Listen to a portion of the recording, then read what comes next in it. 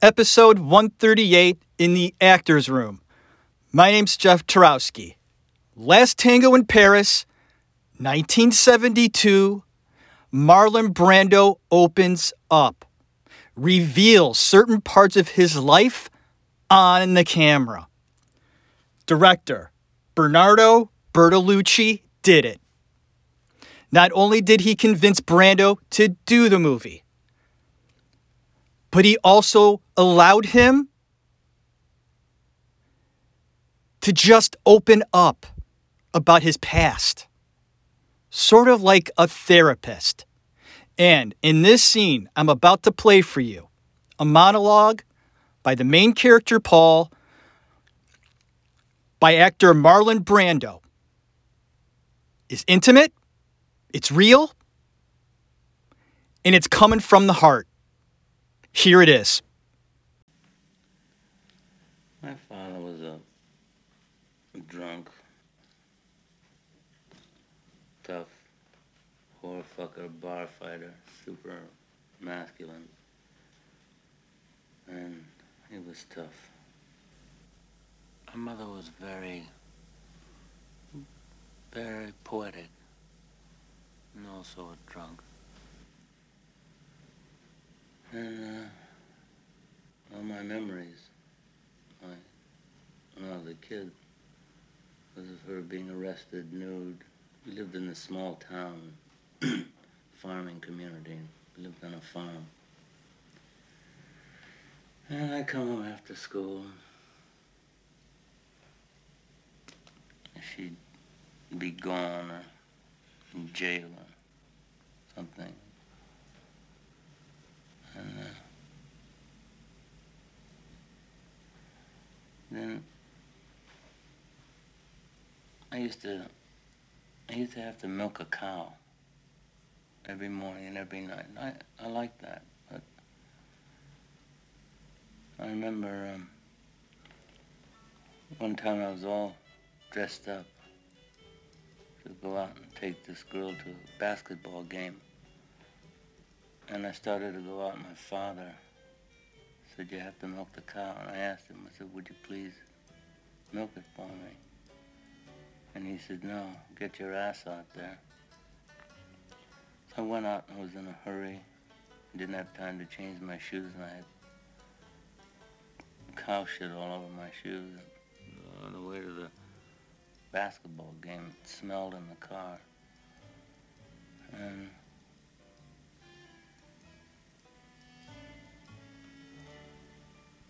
I don't know,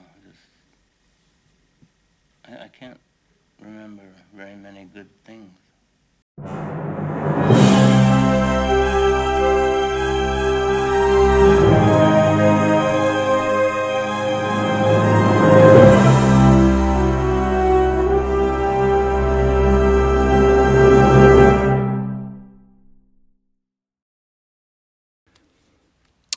Director Bertolucci wrote the screenplay. This was his film. And wanted only one actor to play the main character, Paul. Marlon Brando. He even mentioned it during one of their meetings before they got it going. And someone in the room raised their hand and said, "I can make a phone call." Bernardo said, "I'm sorry, you know Marlon Brando?" And the guy said, "Well, I do have a connection. I can at least get him on the phone."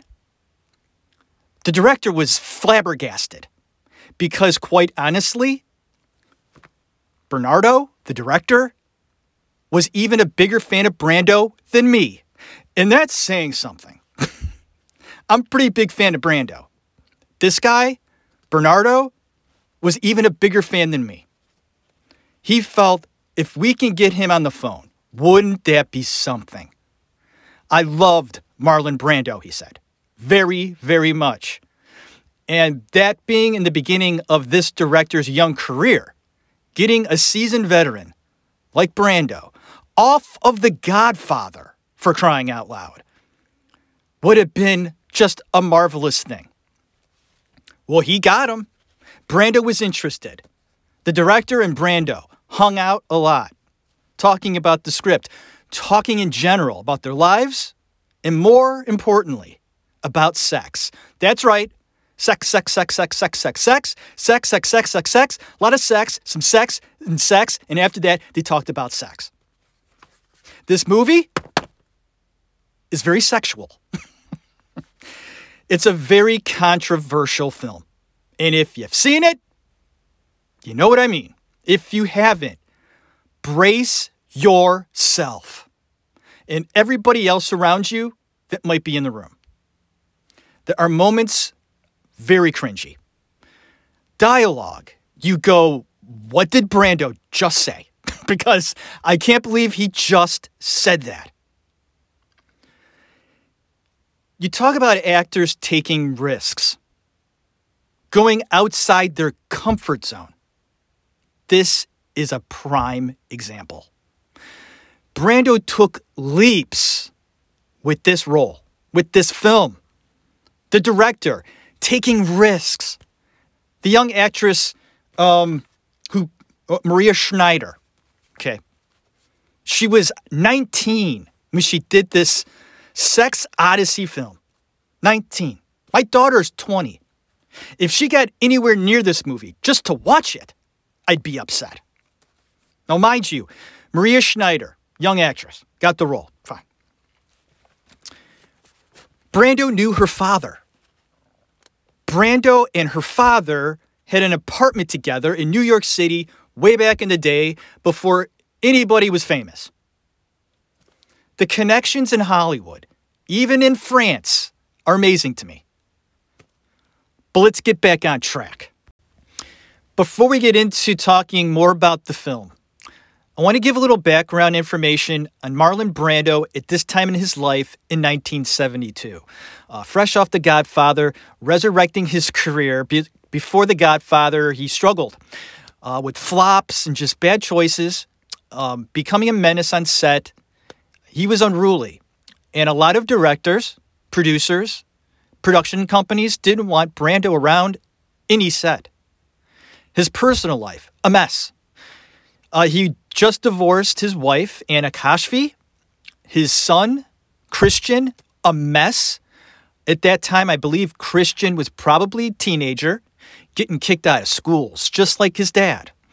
Went to a military school, got kicked out of there too. Just a mess. His wife, Anna, was an alcoholic, drug abuser, completely off her nut, would just make things very difficult on both Brando and Christian. There's a lot of turmoil going on with Brando. And not only the home life, but he also was heavily involved with Tahiti projects. If you don't know this, Marlon Brando bought an island.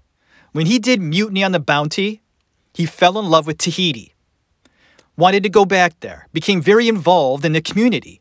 Learned French. It was a French Polynesian island.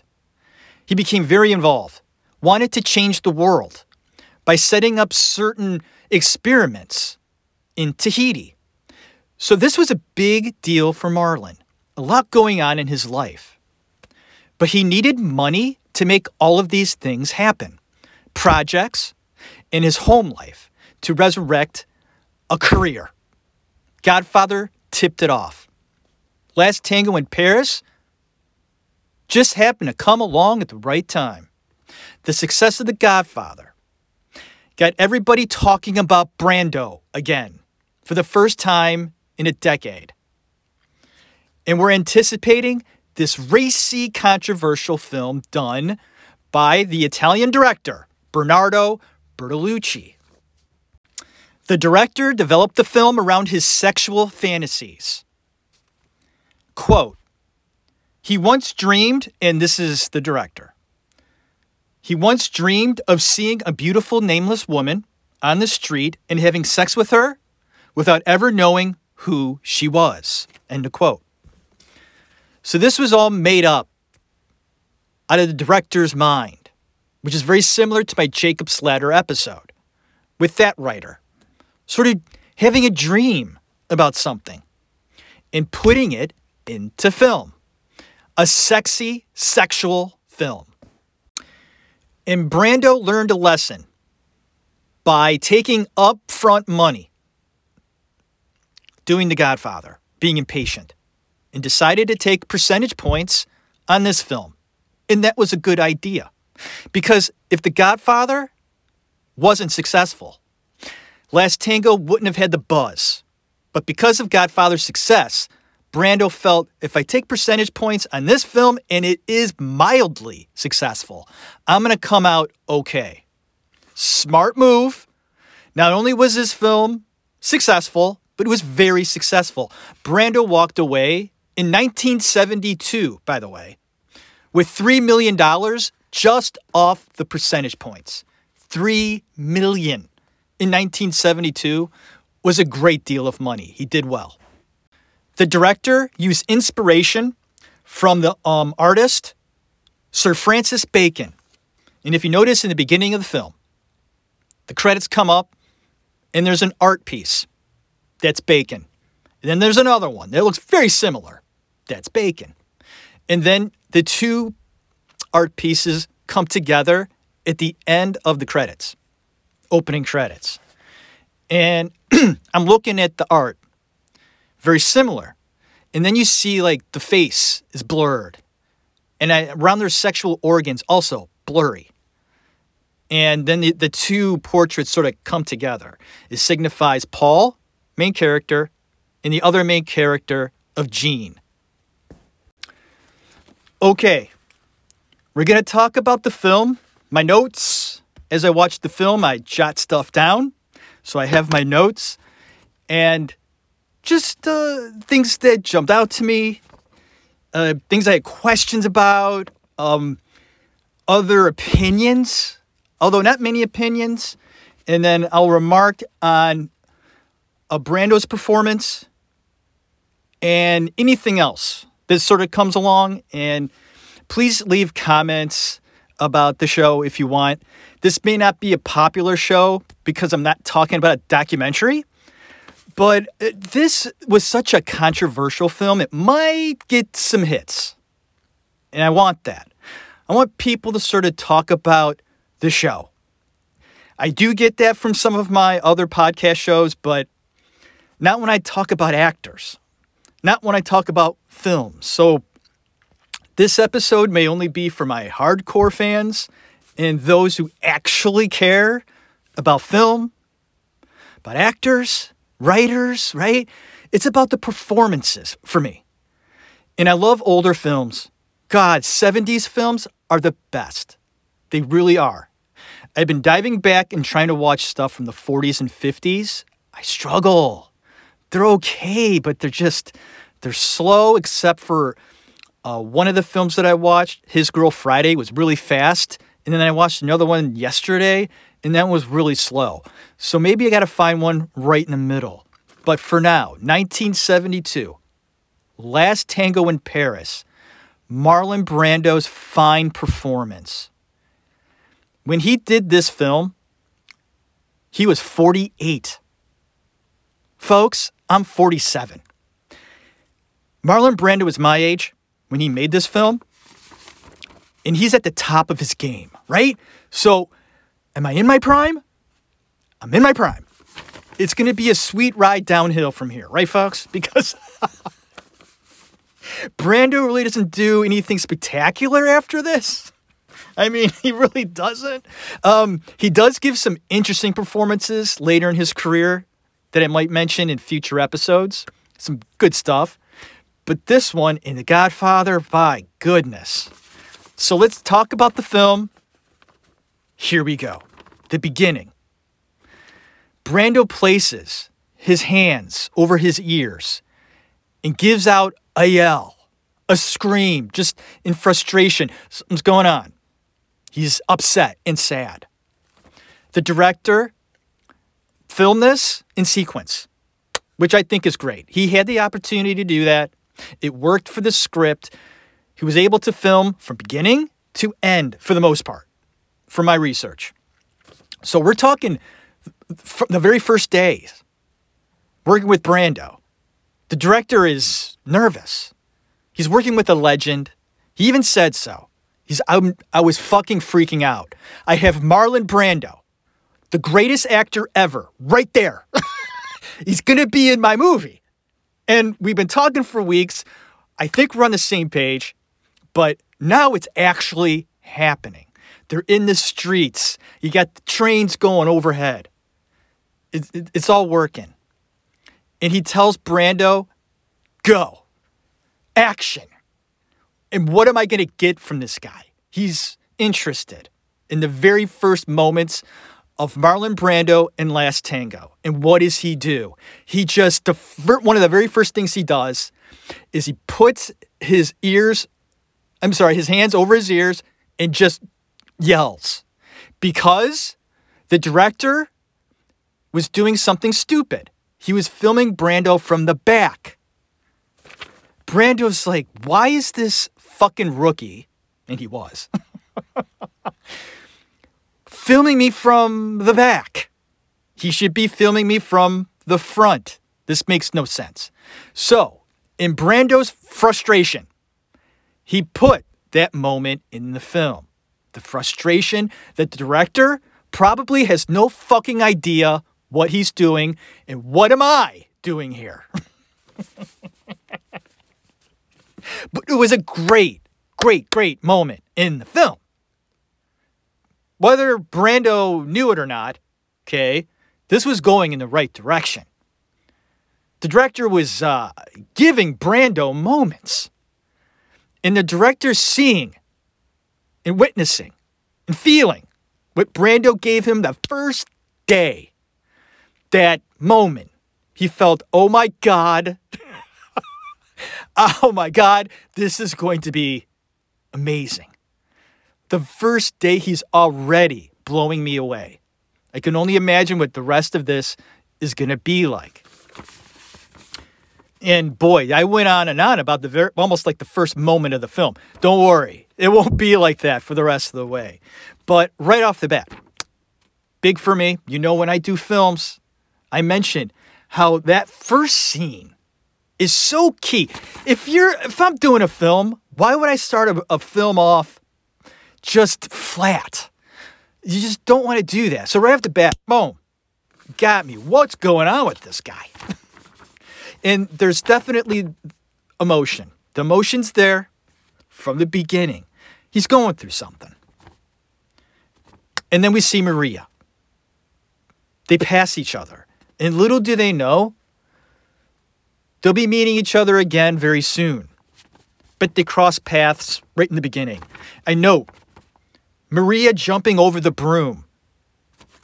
I like it. It works. She's very athletic. Paul, Brando's character, steals the key to the apartment for rent. Maria is interested in the apartment, and Paul is already there.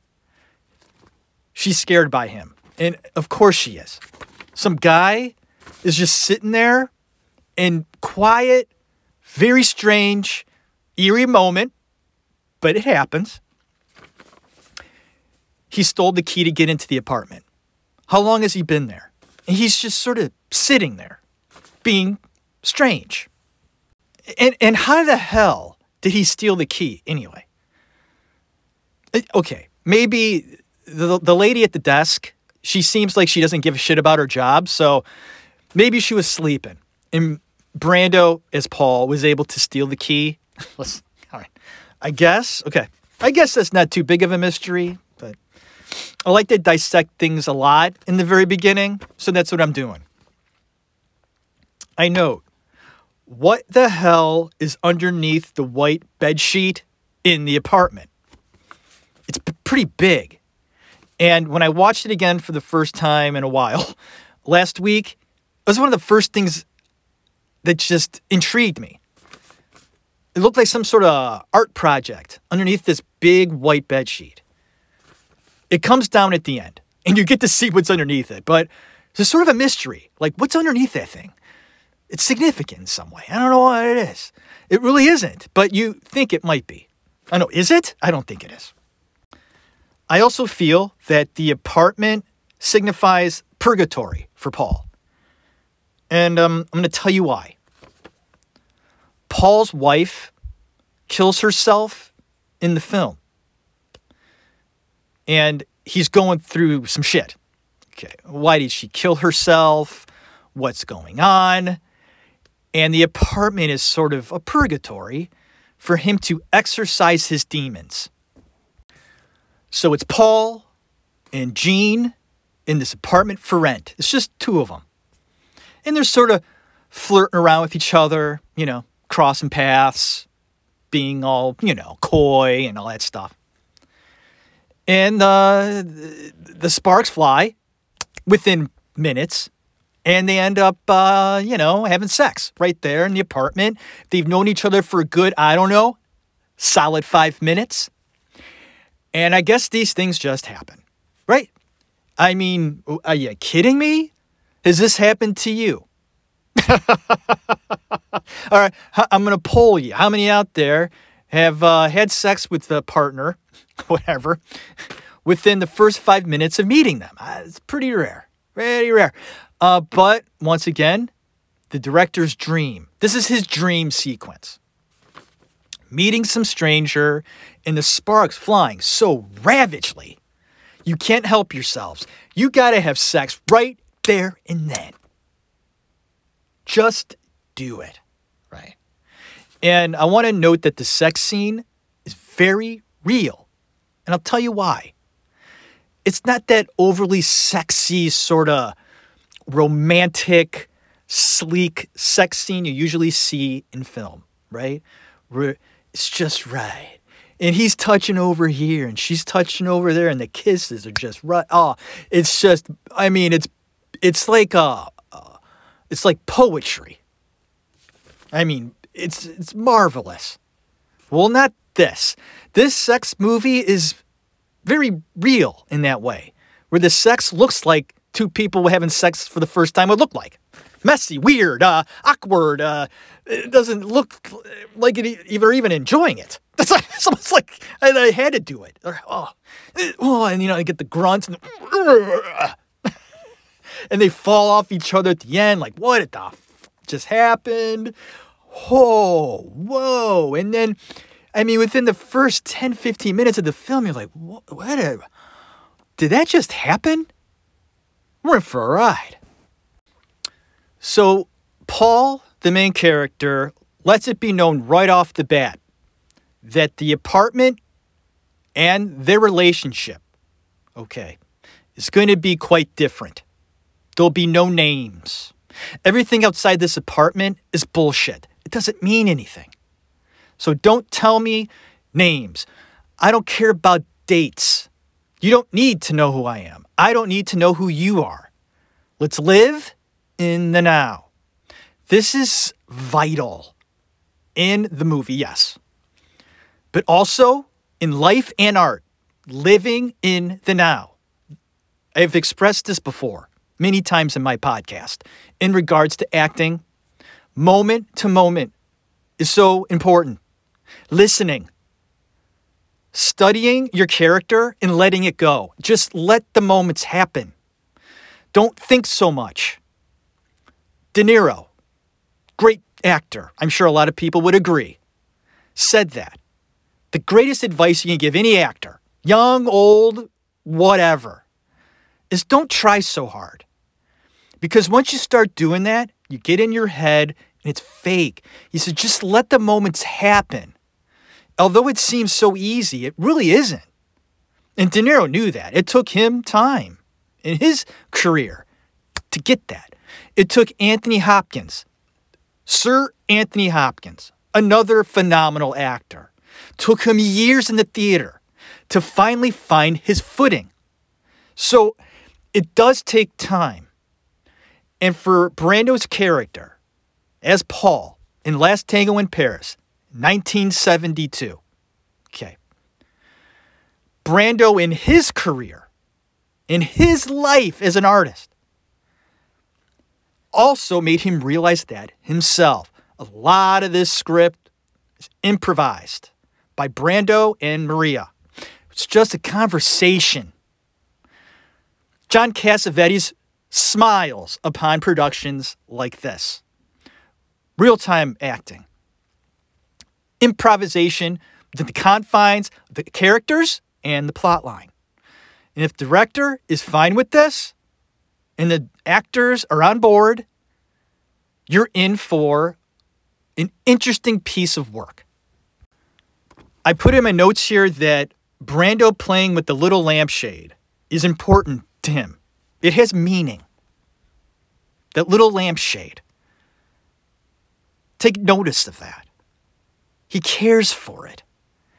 And for some reason, like, it becomes like a central thing for him, and he gets very emotional when he holds it. You see Paul's aggression. He's going through like dangerous thoughts in his head that he's trying to contain. And of course, Paul and his wife, before she committed suicide, own a hotel. And that's how they make money. Brando's character, Paul, is from America.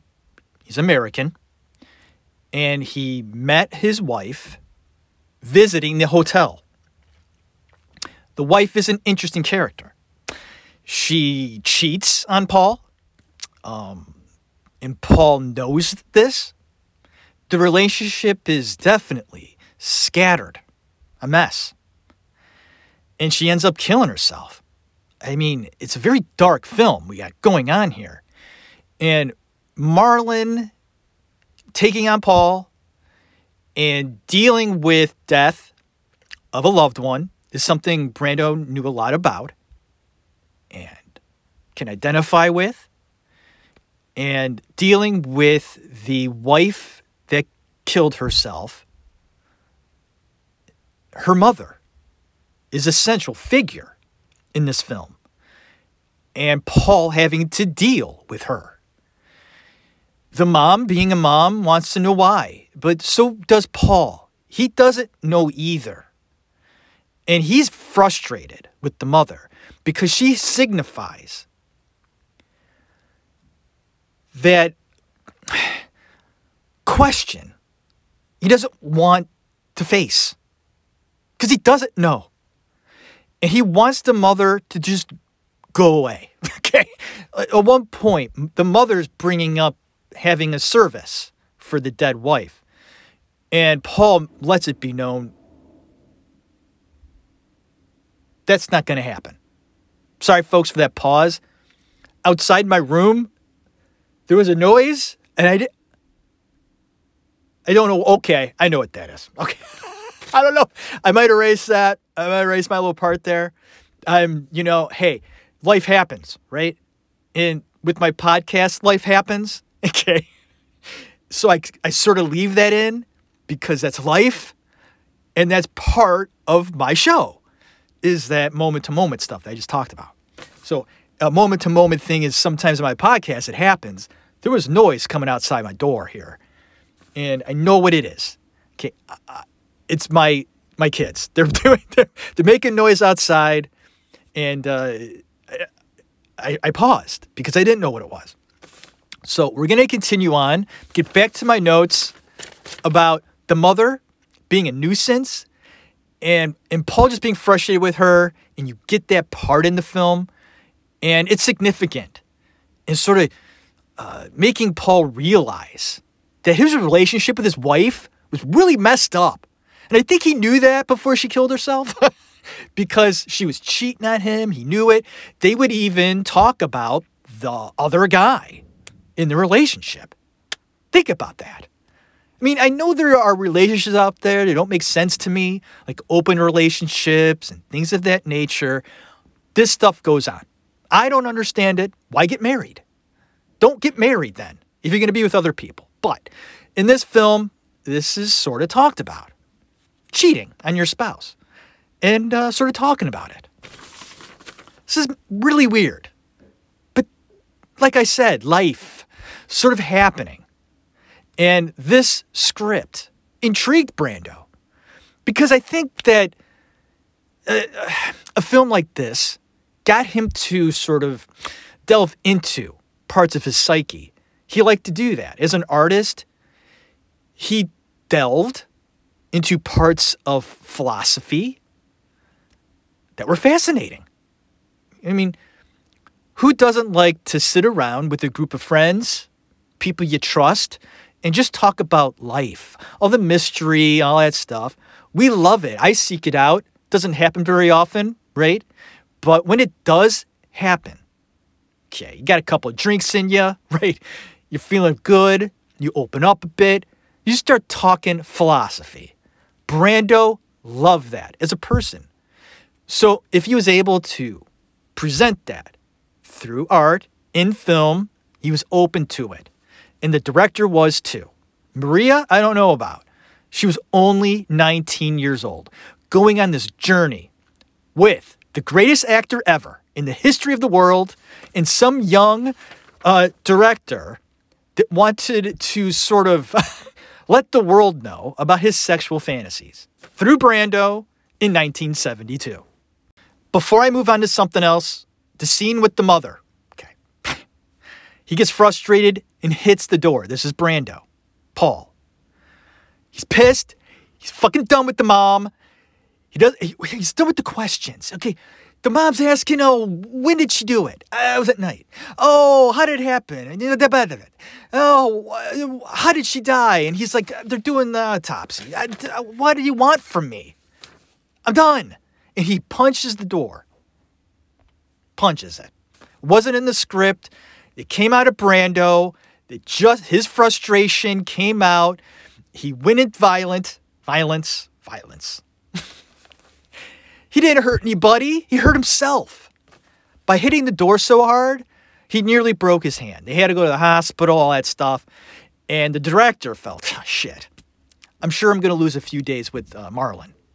And I understand. He hurt his hand. But guess what? Brando was there the next day. Ready to go.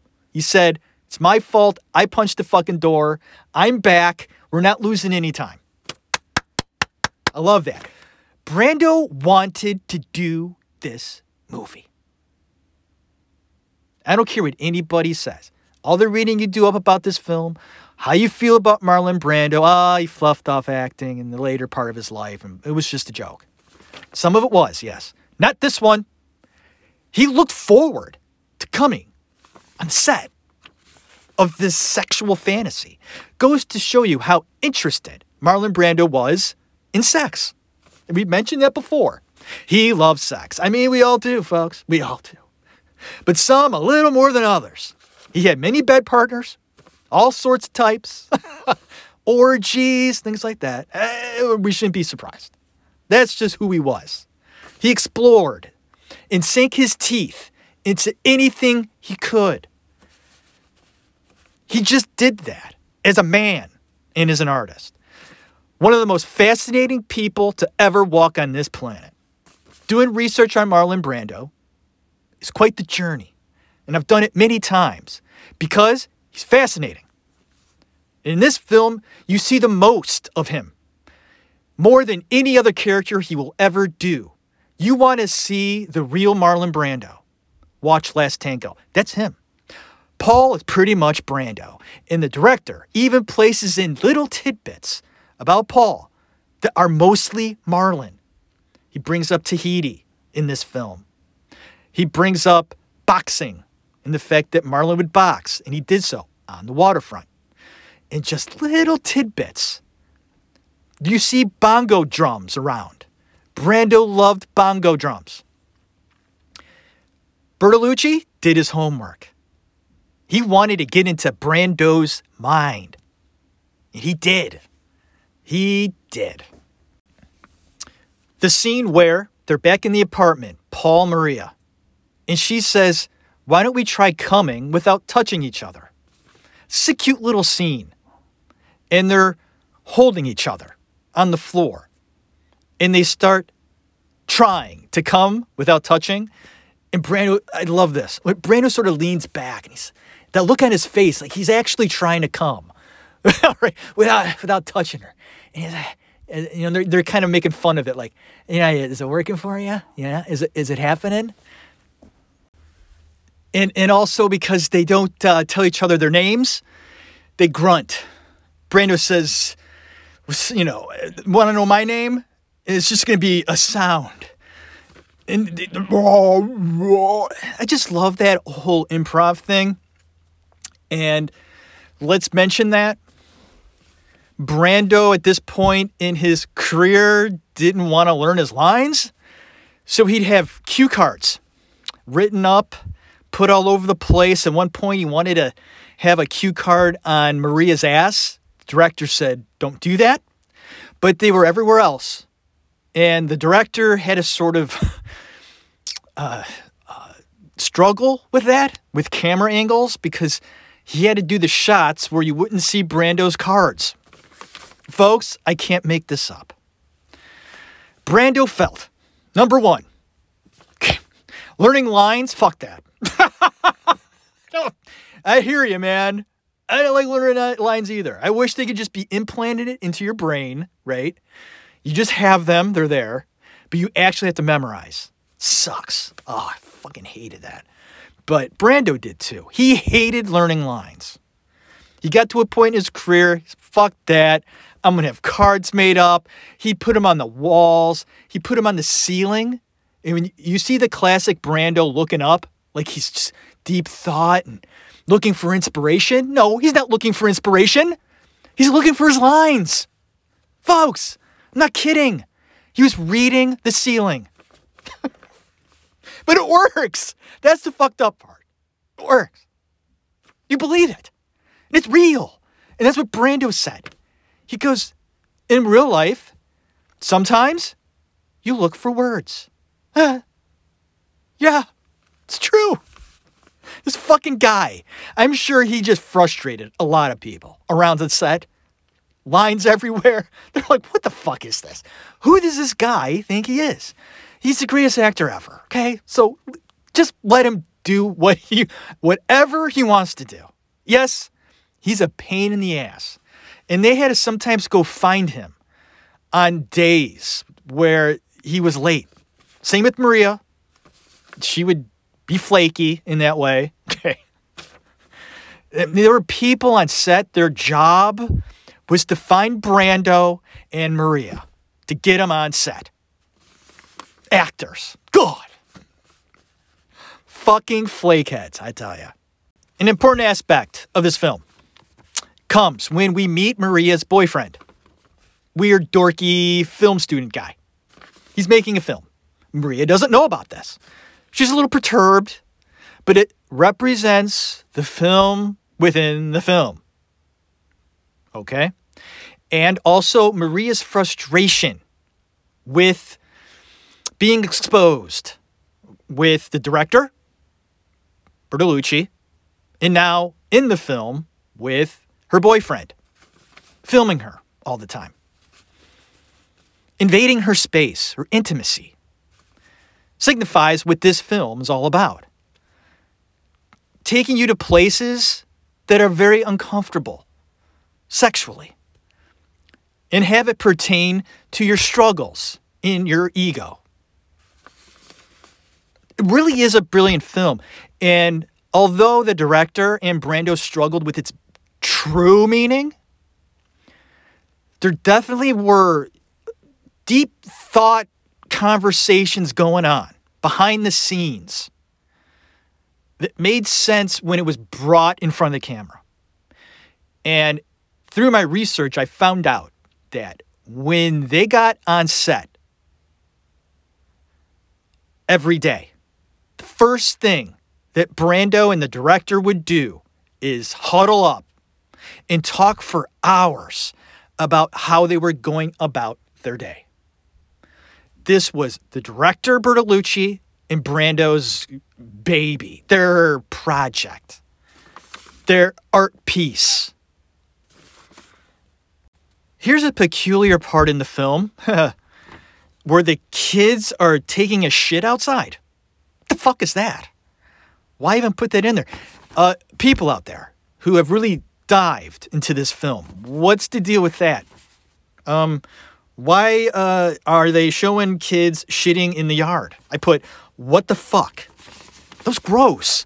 I don't think you actually see shit come out of their ass, but I waited for it. I was like, well, am I going to see shit come out of this kid's ass? God, I hope not. One of the very next scenes, we have Brando in the apartment with Maria again, and Brando on the harmonica. And I note how good he is with the harmonica. Is it hard to play the harmonica? I had one when I was a kid, like a play harmonica. And I would love just, going to town on this harmonica. I would have it a lot. I would carry it around with me. Is it hard? It doesn't seem like it's too hard. But I note that Brando's pretty good at it. He can carry a tune on the harmonica. And also noteworthy is Brando speaking French. Brando spoke French. He learned it, and he spoke it quite well. He would even give interviews speaking French. I thought that'd be fascinating. Brando was American. He grew up in, Nebraska, Illinois. Okay. Spent a lot of time in New York City. To learn another language later in life is hard. A lot of people say that. So I noted that. I felt that fascinating that he learned another language, French. And he spoke it quite well. With an American accent, yes. But he was able to speak it and understand it. Carry on a conversation, speaking another language. Thought that was noteworthy. Okay, this comes to the part in the film where Paul, played by Brando, gets intimate, opens up. I mean, this whole relationship between Gene and Paul. No names. We're not talking about the past. Everything outside this room doesn't matter. It's only us. It's only now. That's the only thing that makes sense or should make sense because that's what we need right now. Or that's what Paul needs. But we get an intimate look into not only Paul, but the real Marlon Brando. In that clip I played for you in the very beginning, okay? You heard it. That actually happened to Brando. His past. Every single thing he says is true from what I get. And I find that interesting. Brando had a hard time opening up. Period. To friends, family, close people in his life were floored when they saw this film. They're like, what the? He's opening up to this director? To this film? How did this happen? The director somehow made it happen. Now, the rumor was that this explosion of truth out of Brando was sort of spur of the moment. The director somehow milked it out of him, and he just captured it and then put it in the film. That's not true. What my research tells me, this was filmed. That scene took 3 days to shoot. So that tells me this wasn't spur of the moment, sort of, whoa, we got this out of Brando. Holy shit, let's put this on film. No. Nope. Took 3 days to shoot. This was talked about. Director angles were put in. You notice, in great directing in this monologue, is you have Maria walking back and forth around Paul. And you see her shadow at certain points. Adds to the scene. There was a lot of thought put into that scene. It wasn't just whoa, we got some, precious gold here. Brando almost wanted it out there. And I find that intriguing.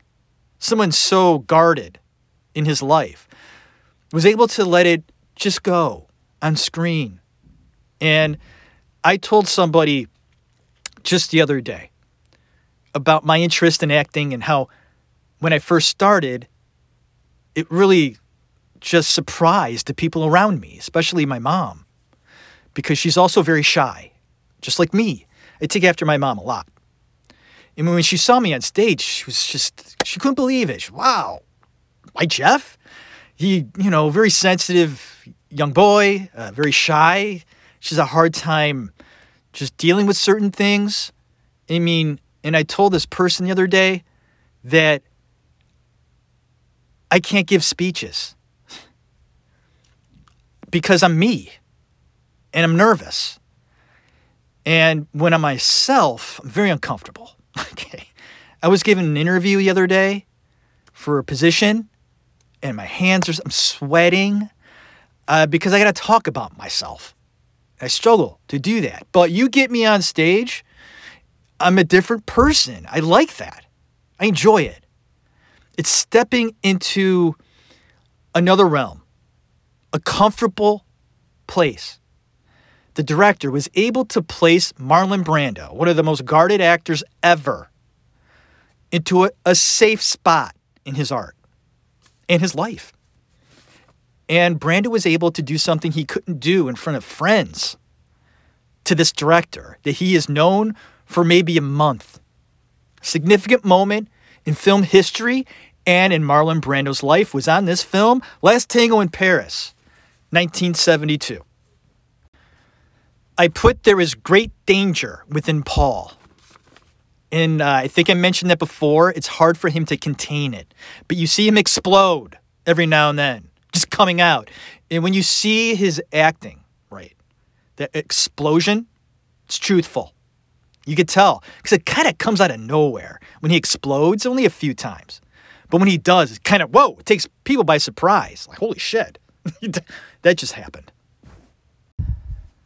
I love the way Paul/Brando explores the apartment. There are several times in this film where he's just sort of walking around. And I love this. And not only this film, but other films as well, where there's time taken. There's moments happening. Slow ones maybe, but there's exploration that makes sense. You're in an apartment. You walk around it. You look at stuff. You pick something up. You feel the wall. You make it your own. This whole thing where taking in a room or just doing things lifelike makes sense to me. And Brando does this. He walks the room.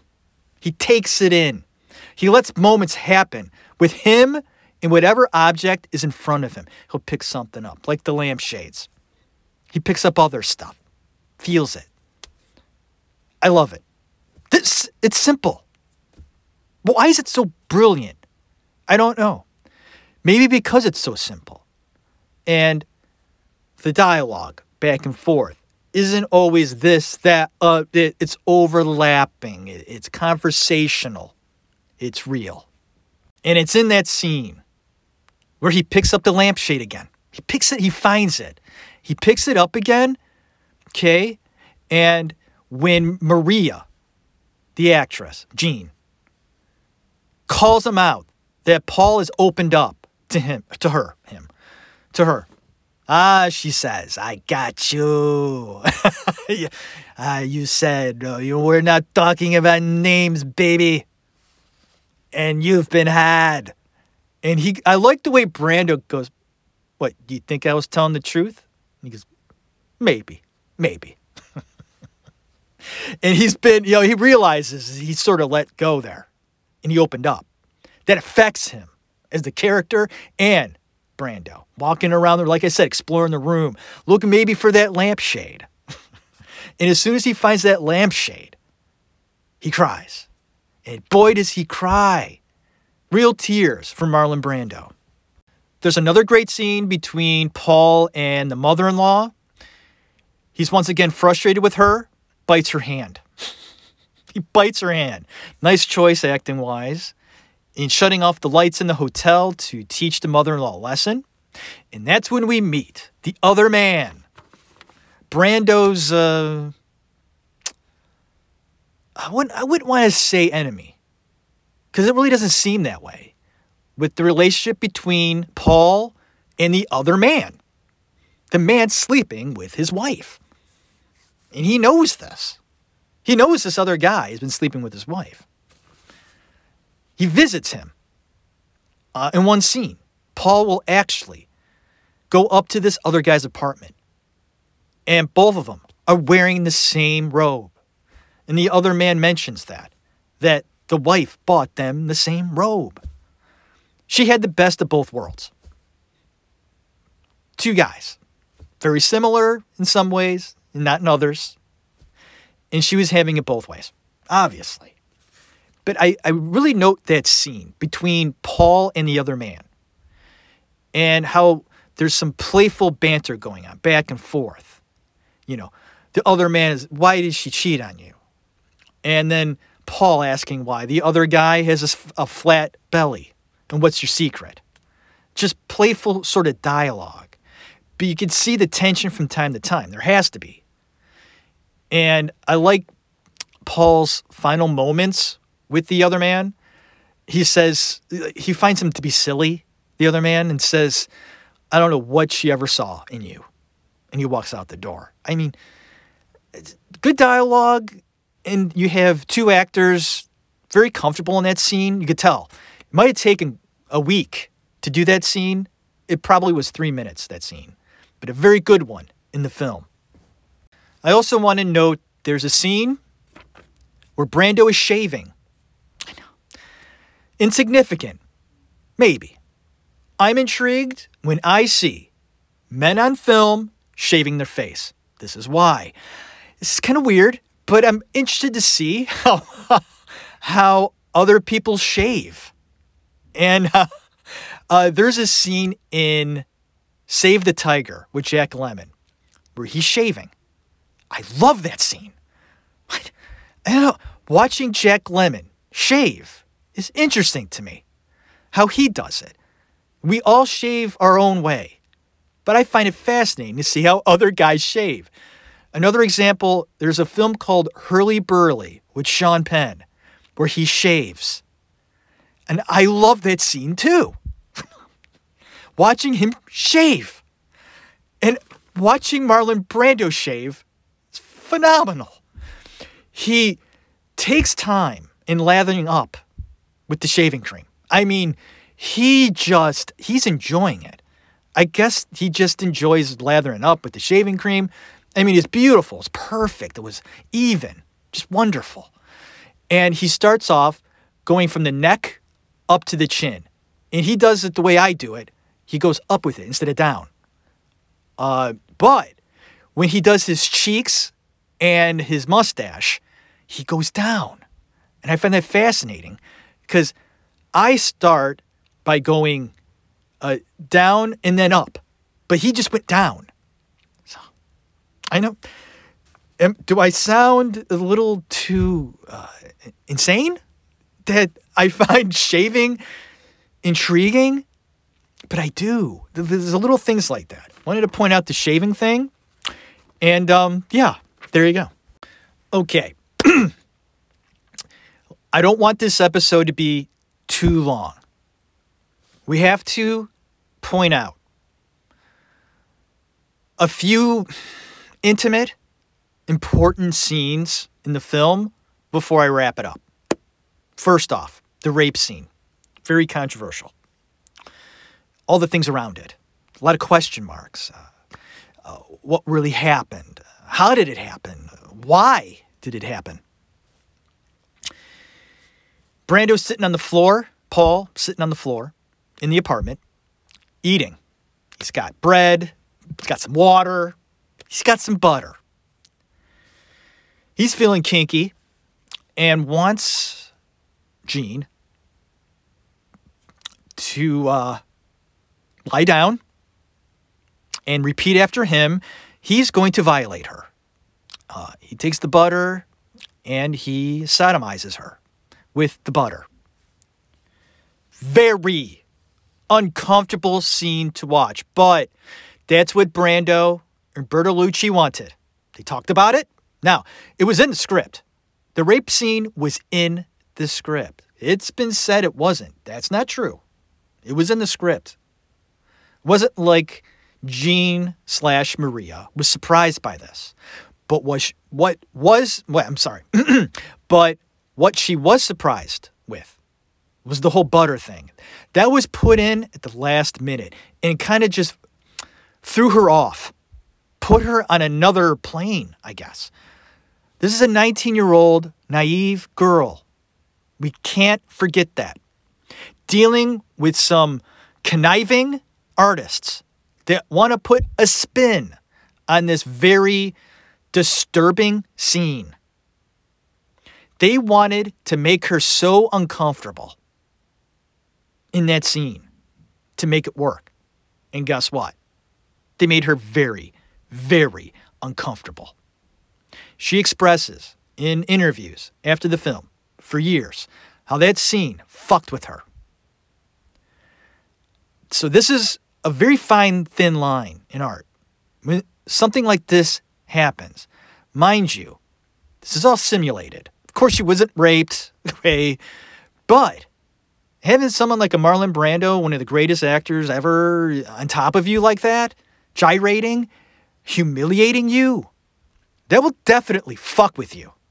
And it fucked with this young, naive girl on the set of Last Tango in Paris.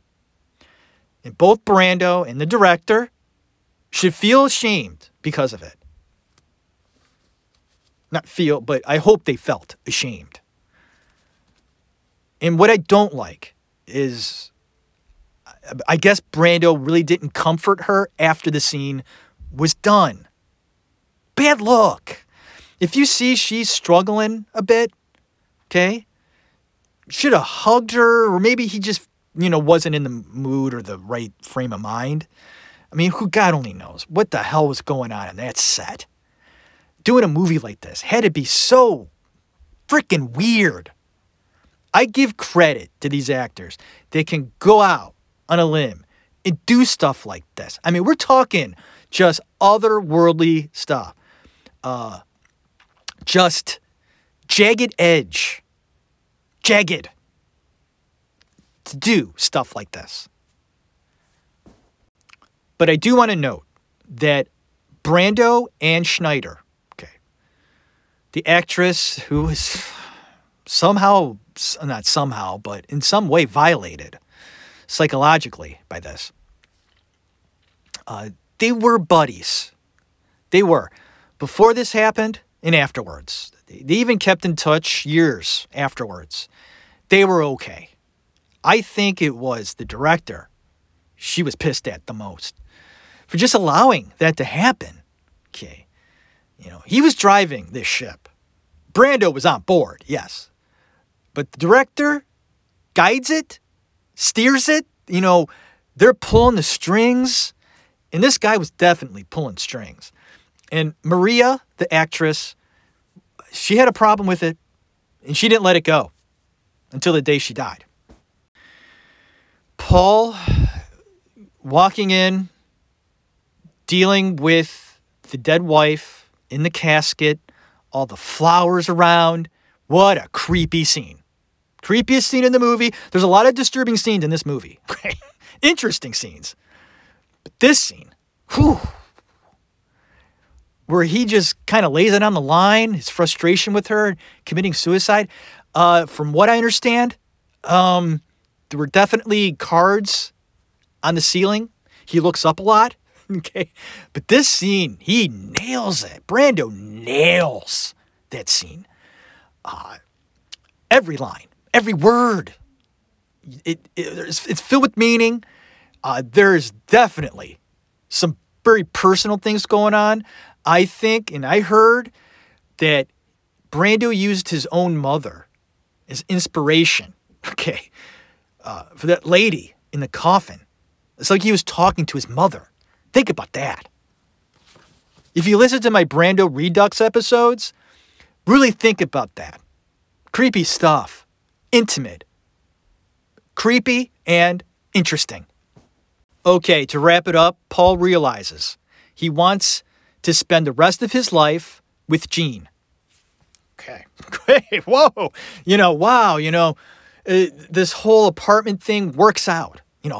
Paul uses the apartment and Jean to find himself. And there's one thing he really does know. He wants Jean. And Jean's going through it. Okay, she just got pretty much raped, okay? And she doesn't know how she feels about Paul. But what she does know is that there's no future here. Okay? For him, it seems great. He's 48. Well, he says he's 45. But a 45-year-old man with a 19-year-old girl, of course he wants her. But what kind of future is she going to have with him?